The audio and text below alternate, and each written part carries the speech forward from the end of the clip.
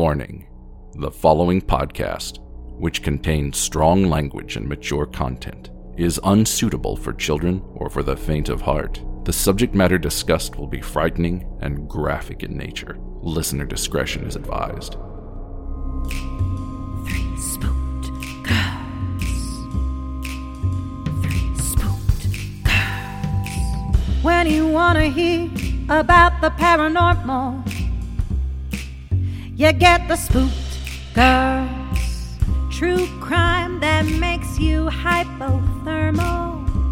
With the three spooked girls. Stabby snippets will give you dreams. Tara and Jessica will make you scream along with the spooked girls. Bring on the slaughter. We on that haunted ground. Spooked girls. The three spooked girls.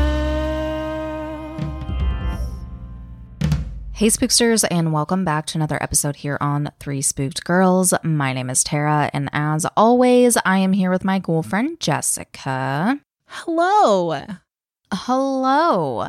And today we are bringing you another Black Widow killer. We are going to be getting into the case of Betty Neumar. But before we get into that, if you are new here, hello and welcome.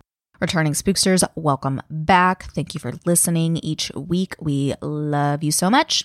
And if you would like to hang out with us on social media, you can find us on Facebook, Instagram, and Twitter. Our handle is at Three Spooked Girls. We also have our amazing Facebook group. It is Three Spooked Girls Official.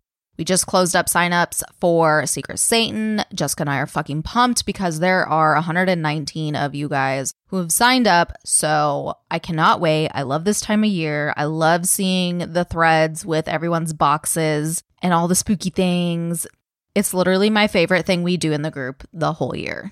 Mine too. I just love it. I mean, for me, it's like you get this box in the mail and inside of it is like all the spooky goodness, and it's like things that you like, and there's candy. As Tara knows, last year I wasn't eating candy around Halloween, so I was like sad that I didn't have candy, but this year I'm like, I can have the candy. Yes.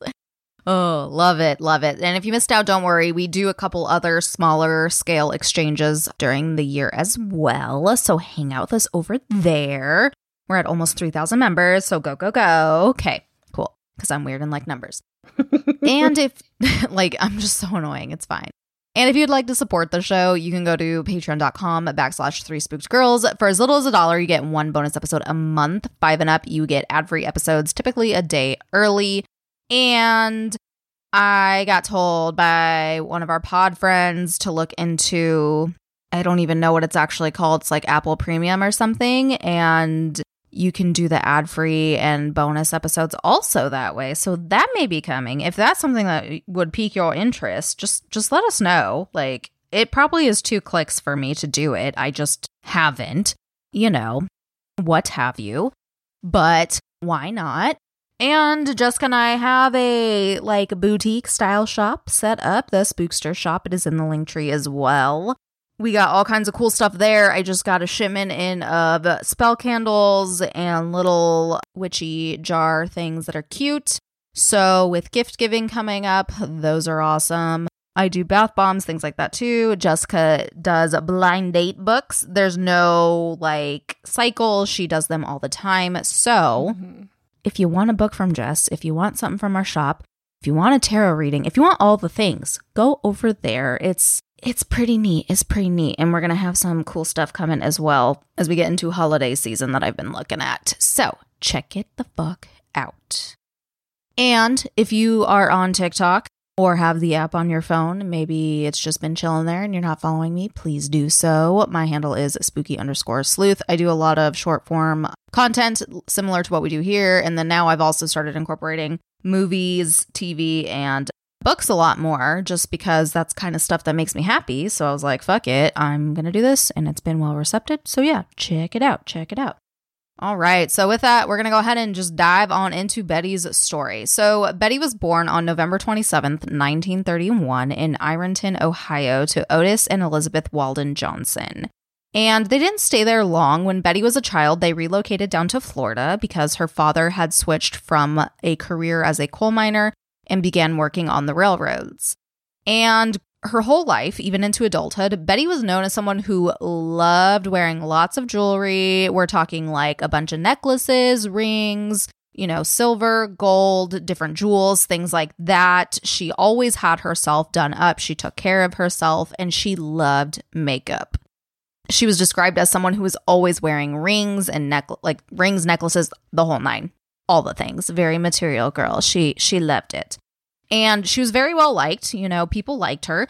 Those who knew her described her as funny, sassy, feisty, and had a potty mouth that would, quote, make a sailor blush. So, kind of like me and Jessica, but we don't have that murderous trait. It's fine. Yeah, we don't kill people. And so Betty graduated from Point High School in 1949. Shortly after this, she married her first husband, Clarence Malone. She was 18 and he was 19, which I'm always like, they got married out of high school. They married some 35-year-old man. What the fuck happened? But no, it's just teenage love. So, I do that every time when they're like, and she married right out of she married 6 days out of her high school graduation. I'm like, what 47-year-old is this pervert? And then it's like, right. Her high school sweetheart. They've been dating since they were 12. And you're like, I would like to recant my thoughts.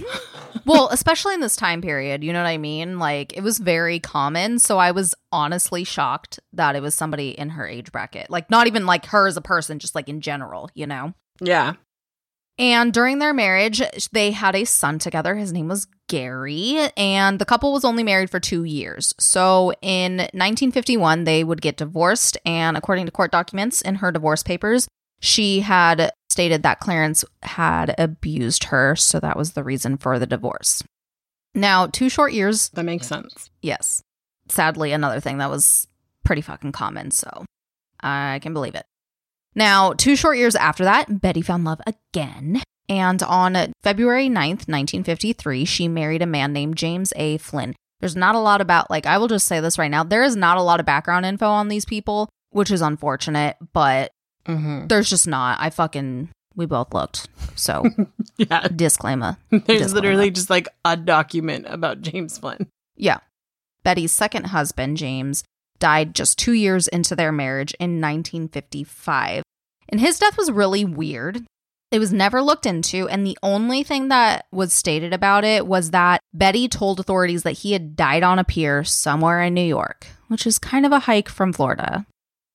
Just such a weird thing. She's like, he froze to death on a pier in Florida near trucks or shipping yards. And you're like, I mean, it's just odd because at first I was like, well, maybe he had some kind of job. That was his, right. He had a job that dealt with that kind of thing. I was like, okay. But it's I don't know. The only it's thing, just weird. And then there's a death certificate. That's it. That's all we have. Is he died. Yeah. Yeah.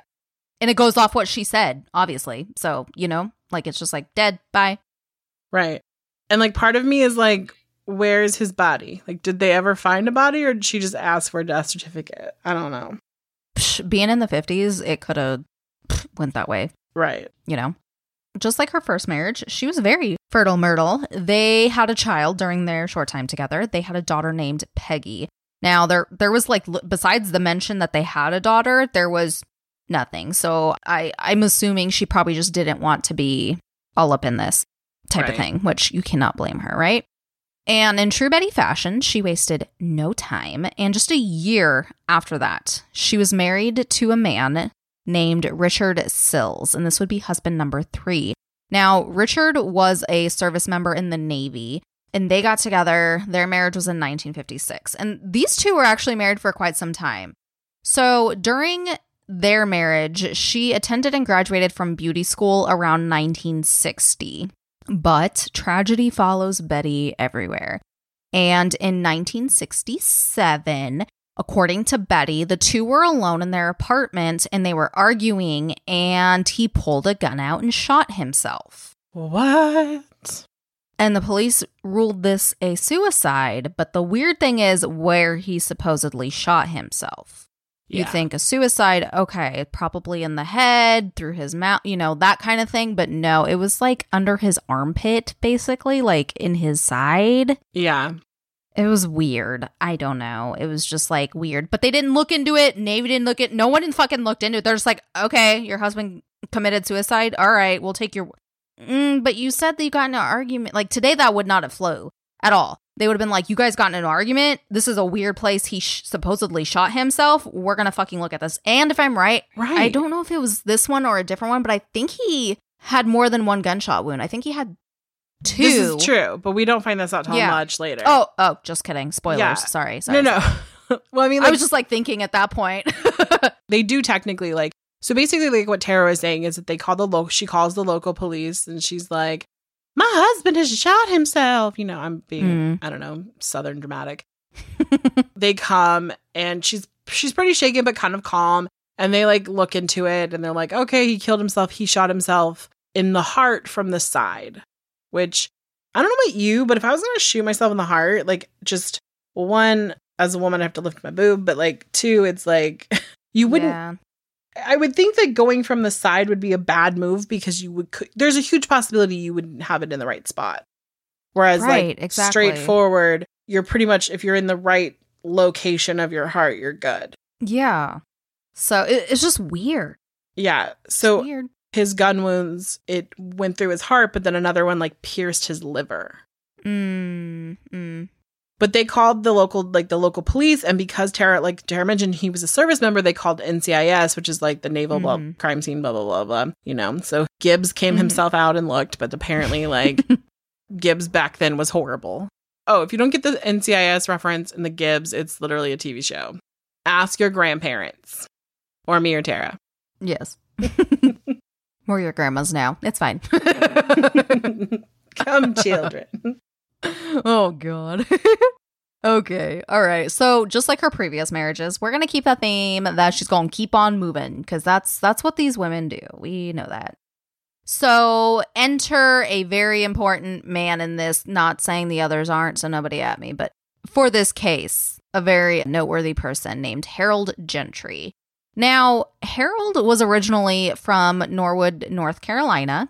He was in the Army, and at this time, he was stationed down in Florida. And him and Betty met when he went to the salon she worked at to get a haircut down in Key West. And they fell in love, and you can guess what happened next. They got fucking married, and Betty and Harold were married in January of 1968. And they moved quickly as well because by December of 1968, Betty was pregnant with their daughter named Kelly. And Kelly is very vocal and involved when it comes to this case. Yes, she is. Yes. You see her in Snapped. There's a Snapped episode on this. I would venture to guess she is in the BBC documentary on this.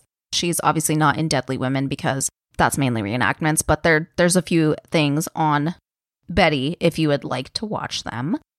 So Kelly in the Snapped episode talks about how they were both great parents to her. Like, she did not have a traumatic childhood, nothing like that. Like, it was totally fine.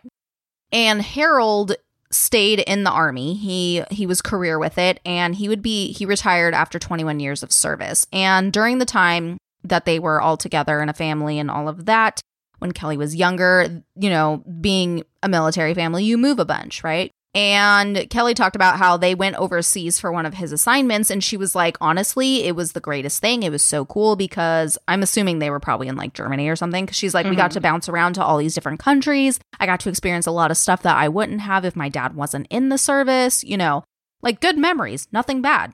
And so once he hit his 21 years, like I said, he retired. And when he retired, they decided to move back to his hometown of Norwood, North Carolina. And this puts us in 1976. And his sister and her husband gifted him a plot of land so they could build their house.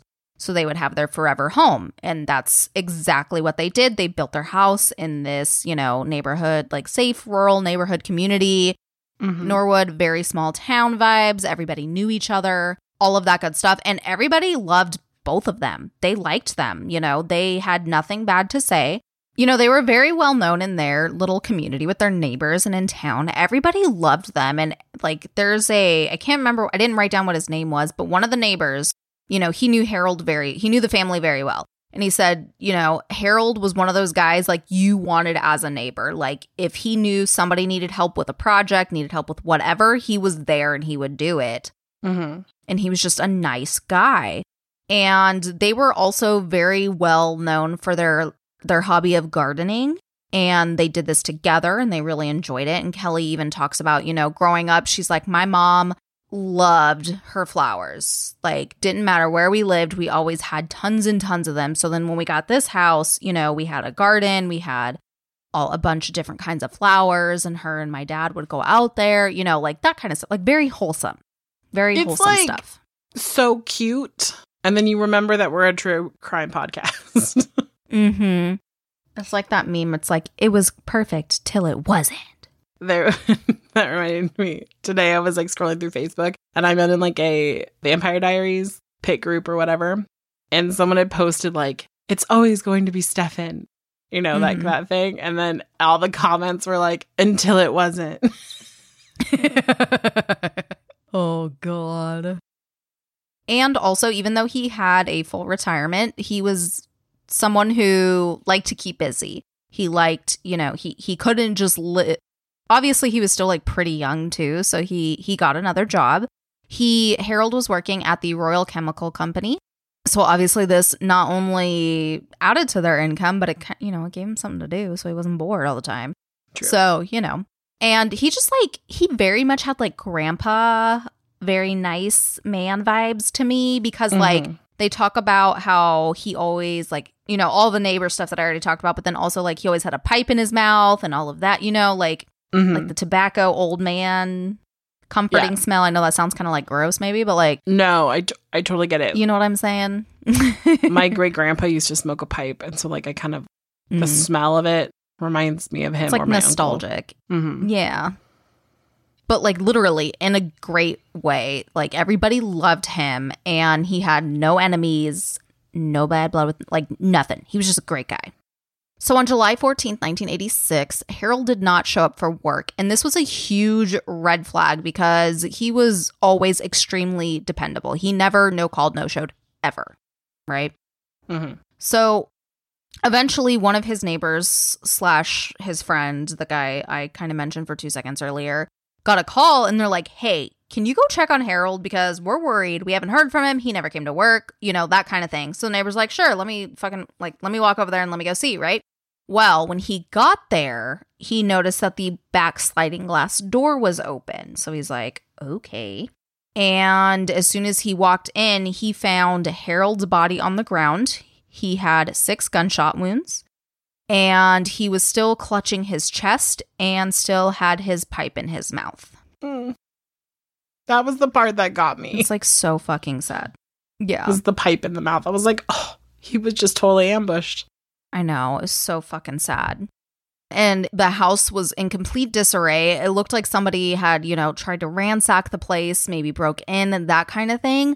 But there was no signs of forced entry. But like with that though, like it's not anything too weird because literally this was, you know, that time period where nobody fucking locked their doors, especially in a small rural town. Like just it wasn't weird that they didn't find no forced entry. That doesn't mean nobody came in the house and did something, you know? Which is what I really thought was interesting is because, like, when you watch Snapped, they're like, they say that. They're like, well, it was a small town. Everyone trusted each other. And then, like, on Deadly Women, they were like, someone would have had to arrange to let them in. No, if the door's at, like, the fuck? Cool. Also, like, he came in the back door. I don't know. I just thought it was weird. Yeah, I don't know. But anyways, so of course, said neighbor, you know, he calls 911, authorities come, all of that stuff. And so when they find him dead, they're like, okay, where the fuck is Betty? Where's his wife? Right?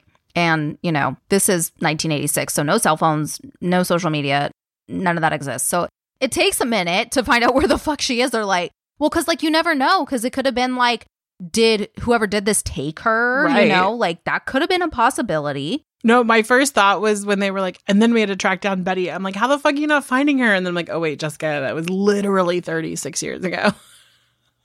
Yeah. Like, I'm surprised good thing they eventually did.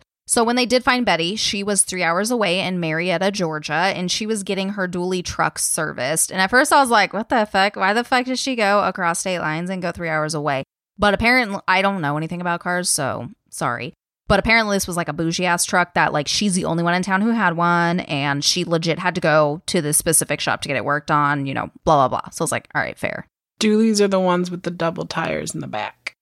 Oh, okay. Yeah. I don't know if there's more axles. I don't know that shit. I just know that there's 2 sets of tires in the back. Yeah. Moral of the story is she had to go to a specific shop. Mm-hmm. And once Betty was tracked down and contacted, she immediately came back. And authorities looked right away to be like, was she really there? Like, what was going on? But like, you know, not only did she provide receipts and stuff like that, but they contacted the shop, and the shop was like, yes, she was here. We serviced her vehicle, blah, blah, blah. And then also they talked to the friends that she said she stayed with, and they were like, yes, she stayed with us, et cetera, et cetera. Now, when speaking with authorities, Betty mentioned there was a yellow Mercedes with 4 unknown men that kept pulling into her driveway, and that this happened more than once. And, you know, there was this fact that Harold was super into collecting and restoring antique clocks, and a lot of those were worth quite a bit of money. So they were like, maybe this person knew this and they were trying to steal some, and then things went bad. But what was interesting was literally nobody else in Norwood met this description. Nobody had this car. Nobody had seen this car. So it being that it's a fucking yellow vehicle, they thought that was weird. And it turned into this dead end, because it's like a very specific vehicle. It's not like, oh, it was a white F-150. You know what I mean? Right. No, I just kept thinking, like, I know what it's like to have a yellow car, because Tara had a yellow car. Tara could never be like, I wasn't driving past your house. It'd be like, no, bitch, I saw you in your yellow Mustang. Yeah, considering I had a bright-ass yellow car and we lived in a tiny town, yes, everyone would have known it. Everyone would have seen it. There would have been at least one person that had been like, holy shit, yeah, I saw this car, and I was like, what the fuck is that doing here, type of thing. Right. But that goes nowhere. So, of course, while they're doing this, you know, they had asked Betty, like, well, when did you go down to Marietta and stuff? And she said, because I believe this was on a Monday when this happened. So she went down on Sunday, the previous night, or afternoon. She said to have left between like 2 to 4. So she was out of town.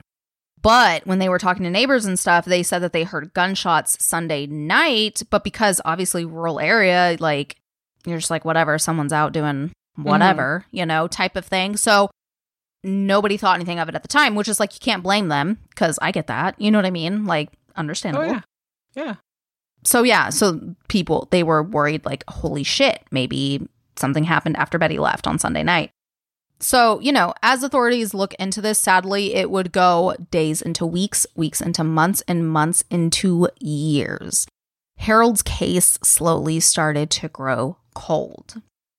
But Al, his brother Al, MVP, was like, no, fuck this. Somebody needs to look into my brother's case. So that's what he did. And now I'm going to hand it to Jessica to let you know what happened with that. Yes. So Al, like we mentioned, MVP of this case. So Al was like, I'm going to find someone who's going to help me with my brother's case. And he would talk to anyone and everyone. And I kind of get the feeling when I was watching Snap that Al has since deceased. He died. Yeah. I think I just like missed that aspect because his wife was on the show and she was talking.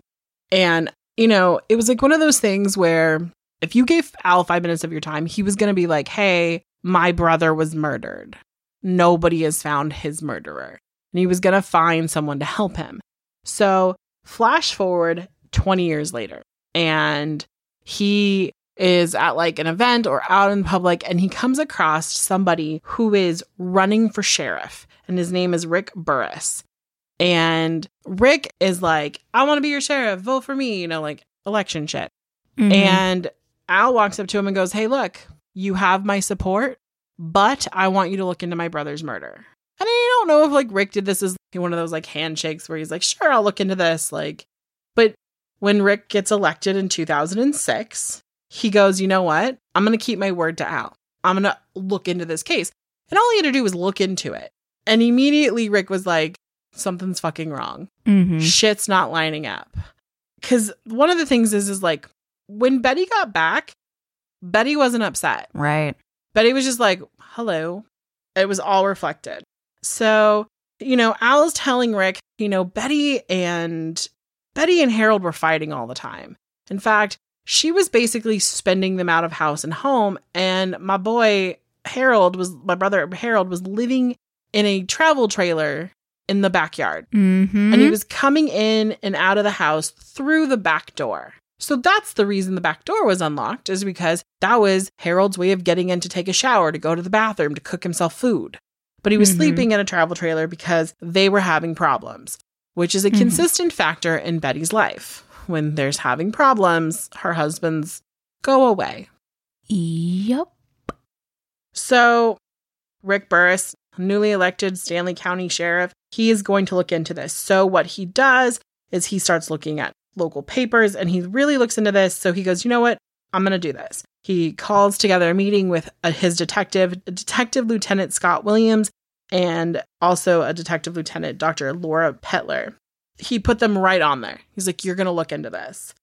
And, Laura looks into this and is like, there's a lot of interesting things. So the first thing that you do is you start running background checks on people who were the closest to the victim.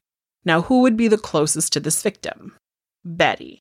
I mean, they probably ran a background check on Al too. Yeah. But I'm pretty sure if 20 years later you're like, can you look into my brother's murder? You're not guilty. Right. You would have been like, all right, we're going to let that go cold and not talk about it. It would have been weird if he never talked about it again. So they start looking into it. They look at crime scene photos. They start looking at things. One of the first things they notice with the crime scene photos is that Harold is overkilled. He has, like Tara said, 6 shots, a couple in the front, a few in the back. He was not just like, boom, like startled shot. He was, I shot this dude till he died shot. And they start looking at the crime scene photos and they immediately know, just from like years of work, that burglary was staged. So they start looking into things that were like taken, and they were like not things. Like Tara mentioned, Harold had a mass collection of these clocks, and some of them were worth a lot of money, and none of them were taken. But like the Lenox crystal was taken, which I get. I own Lenox crystal. The shit's expensive, but it's not like expensive enough that you're going to murder someone and ransack their house for it. Right. And I'm pretty sure I don't think Harold was like fighting over the Lenox crystal. He probably was like, it's fine. You could have it. And then like something like off their nightstand, there were like 4 items taken and they weren't of any monetary value. Like you weren't going to go out and sell them and make money. Right. So they get back Betty's background check and they start looking at the connections in Betty's life. And specifically, like they think they called it like a relationship graph. And they realize that Betty has been married 5 times and all 5 of her husbands are dead. And you might be thinking right now, well, wait a second. Tara only mentioned 4 names. That's because Betty would move on, and we'll talk about him in a minute, but Betty remarried, and 20 years later, he's gone. Yep. Okay, so let's start with like her first husband, Clarence Malone. He was fatally shot in the back of the head in 1970 in like a robbery. I'm going to say this, like they go on to like, they try to make this one sound like Betty had something to do with it.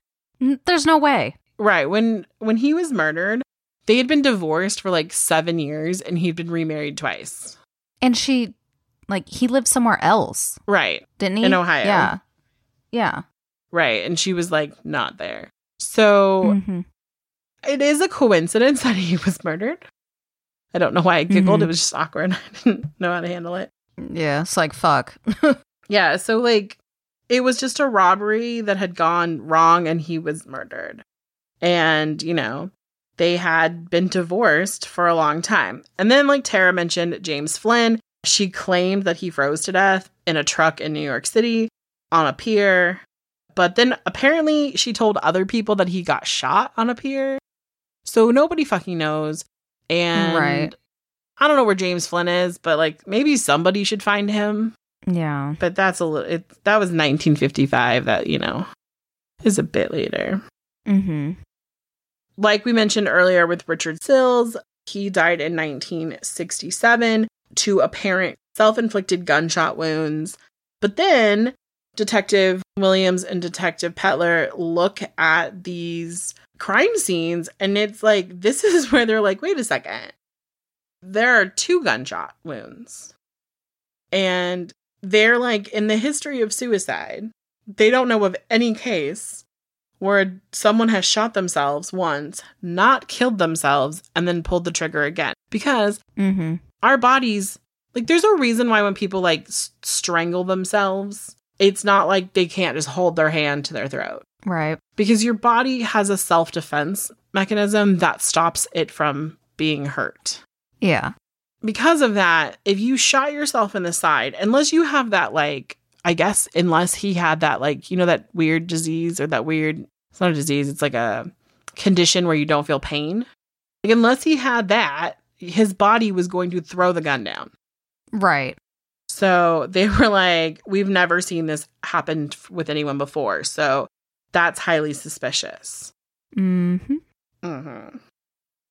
Also, it is noted that apparently Betty tried to pretend like that her kids weren't in the house. They were home.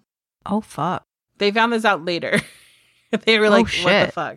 So there was like, apparently they could like go back and kind of like ask them like what happened. And so they like asked them and they were like, yeah, they were fighting. And then we heard gunshots. But like no one asked children. Like no one in 1967 is going to ask a child what happened. Yeah. They took the wife. So then Betty is with her. Now we're up to her 4th husband, which is Harold. We all know how that happened. That ended.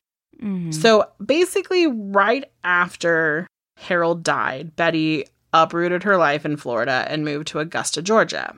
And she would meet her 5th husband. His name was John Neumar. And they would meet and then they would get married in 1991. Well, fun fact, John was worth about $300,000 or had more than $300,000 in his like bank account when they got married. But in 2000, they filed bankruptcy and were $200,000 in debt. And that $200,000 in debt was spread over 43 credit cards. Holy shit. That's a lot. Yeah. One of the facts that like people like to talk about with Betty is that she had this like proclivity for spending. So like with every single one of her husbands, they've always complained to like other friends that like Betty was trying to spend them out of house and home. If they brought money in, she'd spend it faster than they brought it in, like that kind of shit. And obviously with John, like he had a nice sizable nest egg set up for him and then boom, gone. So then they were struggling for a few years because in 9 years she had spent over $500,000. Holy fuck. Right. So in about 2007, John gets sick. It's like 2006, 2007. John gets sick and he's actually diagnosed with the blood disease sepsis, which is basically that you become septic and your organs start to fail, which sounds terrible. And he would actually go on to die in 1979. Now, you would think that Betty, all my husbands die, would know how to handle the situation. She did not. In fact, he had like children independent of her. And they found out that their father had passed away. I don't mean to laugh, but this is so fucked up. They found out their father had died because they read it in the newspaper. Can you fucking imagine? Just like sitting down to morning coffee with your fucking newspaper and it'd be like, John Neumar dies, leaves debt to wife. That's all it can say. So then they call her and they're like, Betty, oh my God, what happened? And she's like, yep, your father died. He had sepsis. Oh my God, we want to come see him. We want to have a funeral for him. She goes, nope. Too late. I've already cremated him. Bro. He's gone. I cremated him. That to me would have been like, then give me my fucking father's ashes. Like Tara knows me at this point. There would have been like a rage bitch pop out of me. Absolutely. No one would have ever seen. So many fucking people. Like, what the fuck? Fun fact, sepsis mimics arsenic poisoning. I knew that. Pretend like I didn't. Pretending I didn't. So at this point in time, the detectives in Florida with Harold's case are like, we need to go and talk to Miss Betty about what the fuck's going on. They take a trip to Georgia and they go in and they knock on the front door and nobody answers. So they kind of hear some commotion in the backyard and they go around, and Detective Dr. Laura Petler says that when she walked into the backyard, Betty was sitting there gardening like she does, and her white hair was glistening in the light and it looked so angelic. And I was like, why do we gotta call her angelic? Really? And she had to like tell herself, like remind herself, like, this is not your grandma. This is not your Right. grandma. This is nobody's grandma. This is not a grandma, like that kind of thing. And they start talking to Betty. And they're like, hey, you know, we're investigating your ex-husband's death. And she immediately was like, shut the fuck up. She went from this friendly, like, hi. Like, I just imagine them walking in the backyard and she'd be like, hi, y'all. Like, very nice. Very like, look at my flowers. And then all of a sudden be like, get the fuck out of my house. Like, that's what I imagined it. And they start talking about her other husband's deaths. And she like, well, you know, I didn't have anything to do with Malone's death because I wasn't with him. And then James Flynn froze to death. Rick committed suicide. And she actually like pointed how he held the gun and like shot himself like to her side. Yeah. And then she's like, and then we know what happened with Harold. He was murdered and you guys never caught the murderer. And so, you know, and then she was just like, that's the matter of fact. And then she just decided to not participate any further. So they go home and they do that. Then they come back a little later because when they're doing the investigation back home, some interesting facts have come out. And one of them is that neighbors, people that Betty knew, that Harold knew, started saying things like, Betty was just walking around and asking people to kill her husband. And then they look back, and a couple weeks prior to Harold's murder, someone at like a local store who either worked or owned like a hot tub and pool store, this guy is like, you know, I don't really know Betty. I know her like how you know the person you buy milk from at the store. Like, you know, you might know her name. But like he called and told either the FBI or the police, I think it was the FBI, that Betty had asked him to kill Harold. And they apparently didn't take it seriously or it got lost because nobody fucking followed up on it. But 20 years later, in 2000 and I think it's 8 at this point that they're down there, they've interviewed this person. So they realize that they can arrest Betty on the testimony of this guy for not conspiracy to commit murder, but for solicitation of a homicide.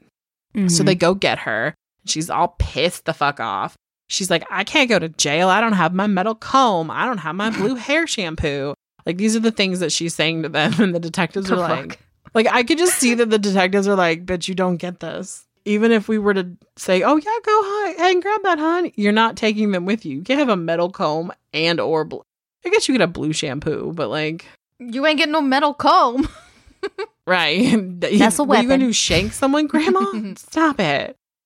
So, I mean, I wouldn't put it past her.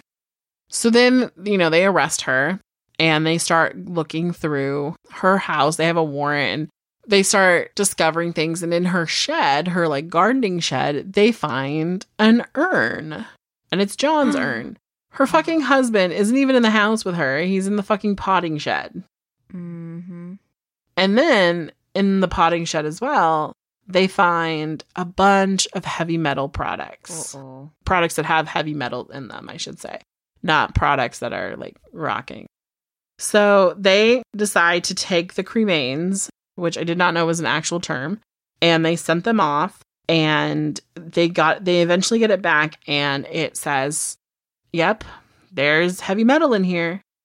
But since he was cremated, we can't tell how much. And I started thinking, like, literally he's in a metal urn. Yeah, that's true. And he was cremated. So depending on, like, the crematorium, like, there could be chemicals there. We don't know. But they know that there is some. So they can't get her on this. So Betty's in jail, and she's in jail until about October. They kind of go down there in, like, I want to say the spring. And so she's there all summer. And at one point in time, her bail was $500,000. And, you know, you have to put up, like, 10% of it.